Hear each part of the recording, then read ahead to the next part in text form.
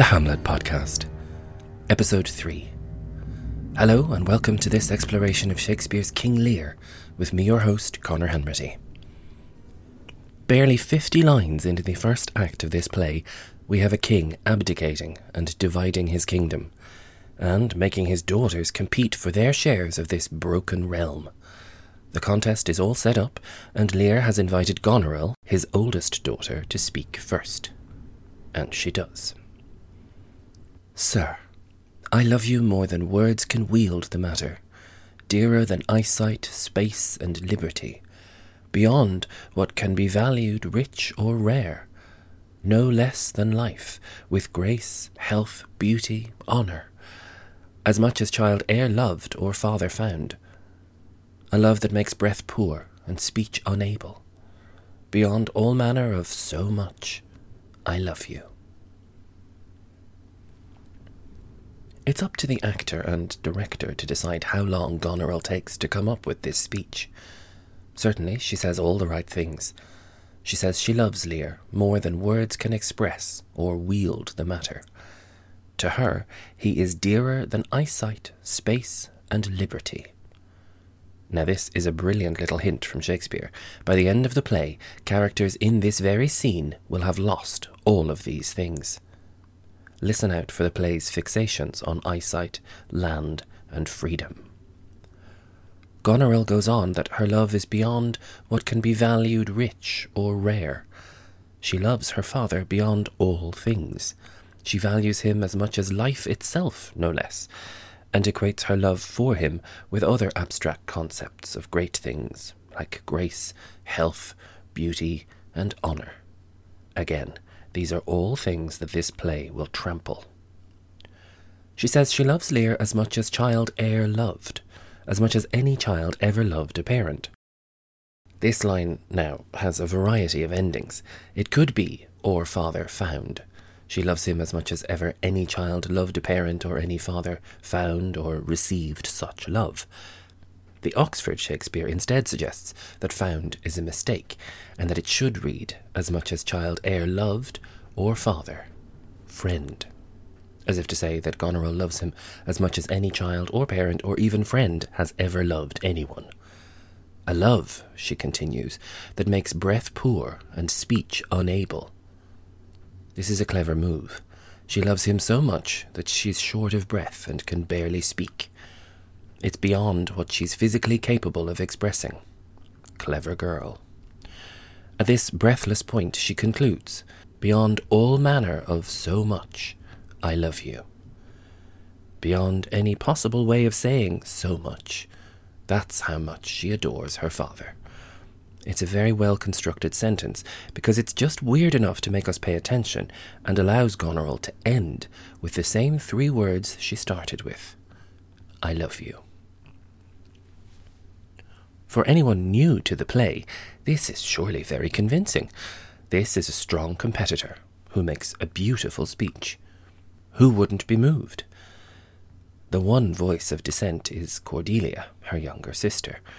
But Cordelia doesn't interrupt proceedings. Instead, she speaks to us in the audience as an aside. What shall Cordelia do? Love and be silent. It was an accepted notion that we say the least to those we love the most. I think it can still tend to be quite true. Cordelia is absolutely no nonsense. She certainly loves her father, but is not terribly convinced by this rhetorical flourish from her older sister. Their father, however, swallows it hook, line, and sinker. Pointing to the map, he proclaims,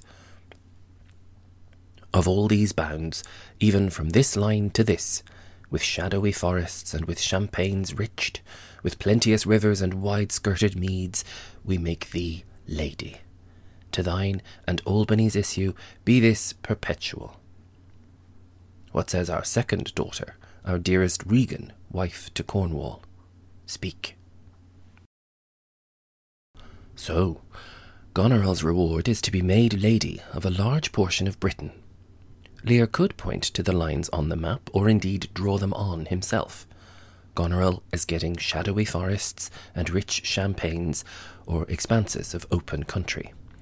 She's doing well, certainly. In her portion there are also plenteous rivers and expansive meadows, wide-skirted meads. This is rich country. Wood from the forests, fertile plains and meadows for crops or grazing, and plenteous rivers for water and maybe even fish. It's a great reward. Lear bestows in perpetuity to Goneril's children with Albany. This is another key issue of the play, whether any of Lear's daughters will have heirs of their own. For now, Goneril can grin at her success, while Lear turns directly to Regan. "What says our second daughter?" he asks. He does qualify that it is our dearest Regan, wife to Cornwall, and urges her to speak. And this is what she says. "Sir, I am made of the self-same metal that my sister is, and prize me at her worth. In my true heart I find she names my very deed of love, only she comes too short.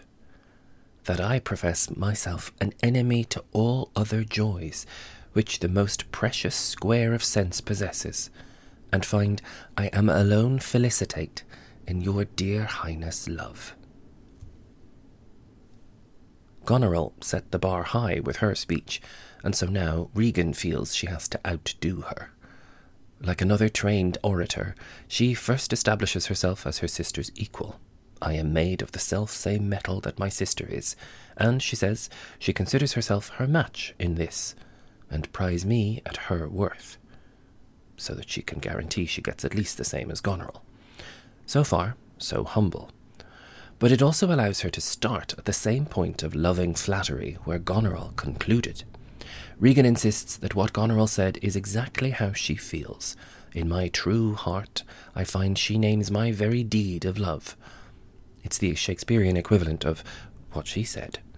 But, and here's Regan's flourish, she continues to say, "Only she comes too short." Goneril hasn't said enough. Regan loves her father even more, to the extent that she professes herself an enemy to all other joys that we humans can appreciate. She's really over-egging this pudding, describing the most precious square of sense, the human capacity for feeling or sensing things, which is of course precious, and she is insisting that any joy that our senses can possess or feel is no good to her. An enemy, indeed. And as a final flourish, Shakespeare makes up a word, felicitate, to insist that Regan is only made happy by her dear father's love. It's based on the Latin for made happy, but this is the only time Shakespeare used it. It's a smug little flourish for Regan, who has all but trounced Goneril, and may well eat into Cordelia's share if this speech has worked. Again, it's Cordelia who now responds, speaking directly to us in the audience. "Then poor Cordelia. And yet not so, since I am sure my love's more richer than my tongue." It's quite a rueful interjection. Poor Cordelia, she calls herself, both for sympathy and for the potential financial implications.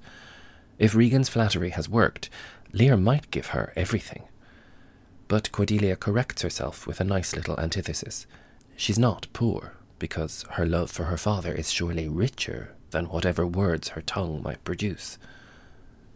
We turn back to Lear himself to see what he's going to give Regan. "To thee and thine hereditary ever remain this ample third of our fair kingdom, no less in space, validity, and pleasure than that conferred on Goneril." As expected, he gives her a decent portion, an ample portion of the 3 divisions he has made, no less in size, value, and pleasure than what he gave to Goneril. For all that, we get a sense that the remaining third, probably the lion's share, is still reserved for Cordelia. Remember, this is all a surprise. It might have been assumed that the kingdom would be divided in 2, but not 3. So now Regan and Goneril are standing looking at significantly smaller inheritances on this map.